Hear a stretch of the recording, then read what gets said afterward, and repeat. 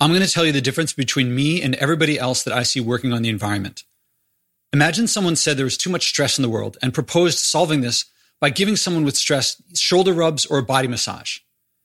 I bet a lot of people would say, I'm stressed, I could use a shoulder rub, and they'd ask for one right then and there. And if the person who proposed it was ready to give the shoulder massage then and there, they wouldn't say, you know who could really use the shoulder massages? The government or big corporations. Go work with the government or big corporations. Yet suggest acting on their environmental values, and those people will say, oh, my doing something won't make a difference. Or they'll say, go to governments or big corporations first. My difference is that I've learned that acting on environmental values is like a massage, but for your soul. After salting it for your whole life by living against your values, twisting yourself up inside, trying to convince yourself that the jet fuel that you paid to burn that's coming out the back of the plane doesn't really have anything to do with you. I just had yet another meal where a past guest, someone who came over for one of my famous no packaging vegetable stews, she recommended someone else come over. And so this friend of a friend came over, and for a couple dollars, we both ate totally to our fill with enough for 2 or 3 meals more left. Almost no packaging. The friend of the friend who came over brought some chard with some rubber bands on it. So that was the total packaging. And we both repeatedly commented on how delicious the food was. It was convenient, quick, led to greater conversation, led to friendship. Avoiding food packaging once felt to me like a challenge, but now food packaging frankly seems disgusting. Avoiding food packaging to me is like avoiding stepping in dog poop. Living a processed life handed to you by organizations motivated by profit and growth is the opposite of a massage. I'm sharing a massage. I see acting on your environmental values as like getting a massage. It feels better. It's not a challenge. It's what I'm sharing is joy. And there's nothing special about me and what I describe here. I have no special access or history that gives me greater access to the joy of living by one's environmental values. What I'm talking about here is accessible to everyone, probably more to others than to me. Likewise, what sounds like not flying a plane, it seems like to me, to most people, and I've lived a life where I've loved flying. It's not some mystery to me why people fly or what the benefit is that you get from it. I know the benefits, but I also know the consequences of it. And to me, not flying is loving my community, not working like crazy to afford to escape that community. It's loving my home, my neighbors, the food that grows in the ground near me. I still like travel. I still like adventure. I still like meeting people from different cultures. I still like trying exotic foods. I have more of those things, believe it or not, since I've flown less.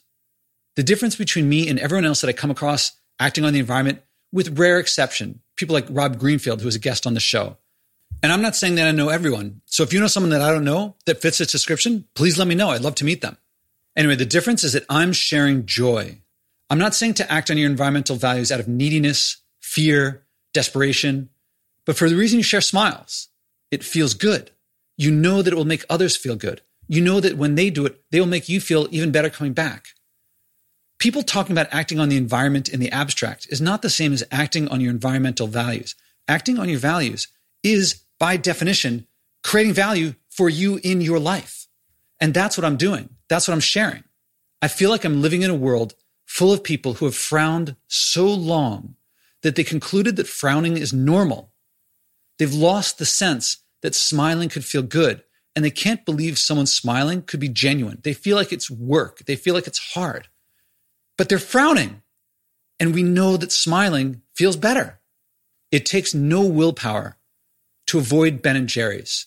I used to eat ice cream all the time. I always had it in my freezer with the pretzels and the chips. Well, they'd be in the cupboard. It takes no willpower anymore to avoid Ben & Jerry's, just like it takes no willpower to avoid stepping in dog poo.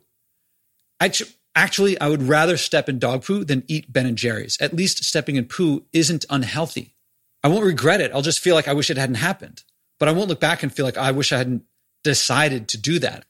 What people don't get is that apples have more flavor, more texture, more variety, more surprise, and everything that you want from Ben & Jerry's. The thing is that you only sense it when your taste buds recover from the decades of onslaught most of us have subjected them to.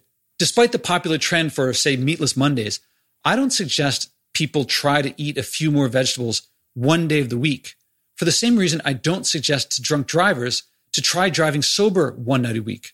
It's always better if you're driving to drive sober. It is never to your advantage to drive drunk. It is always, in every way, when you get there, more delicious, cheaper, more community-based, more convenient to eat vegetables than the junk that most people put in their mouths.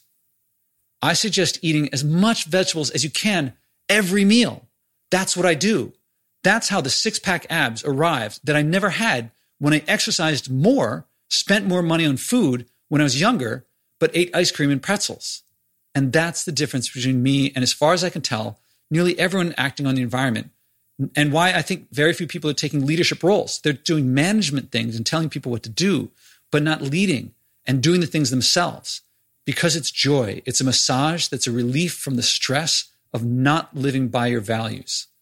Living by your values. There's nothing that can compare with it. That's what I'm sharing. That's what I hope you're getting from it. That's what I believe that I'm bringing to the world.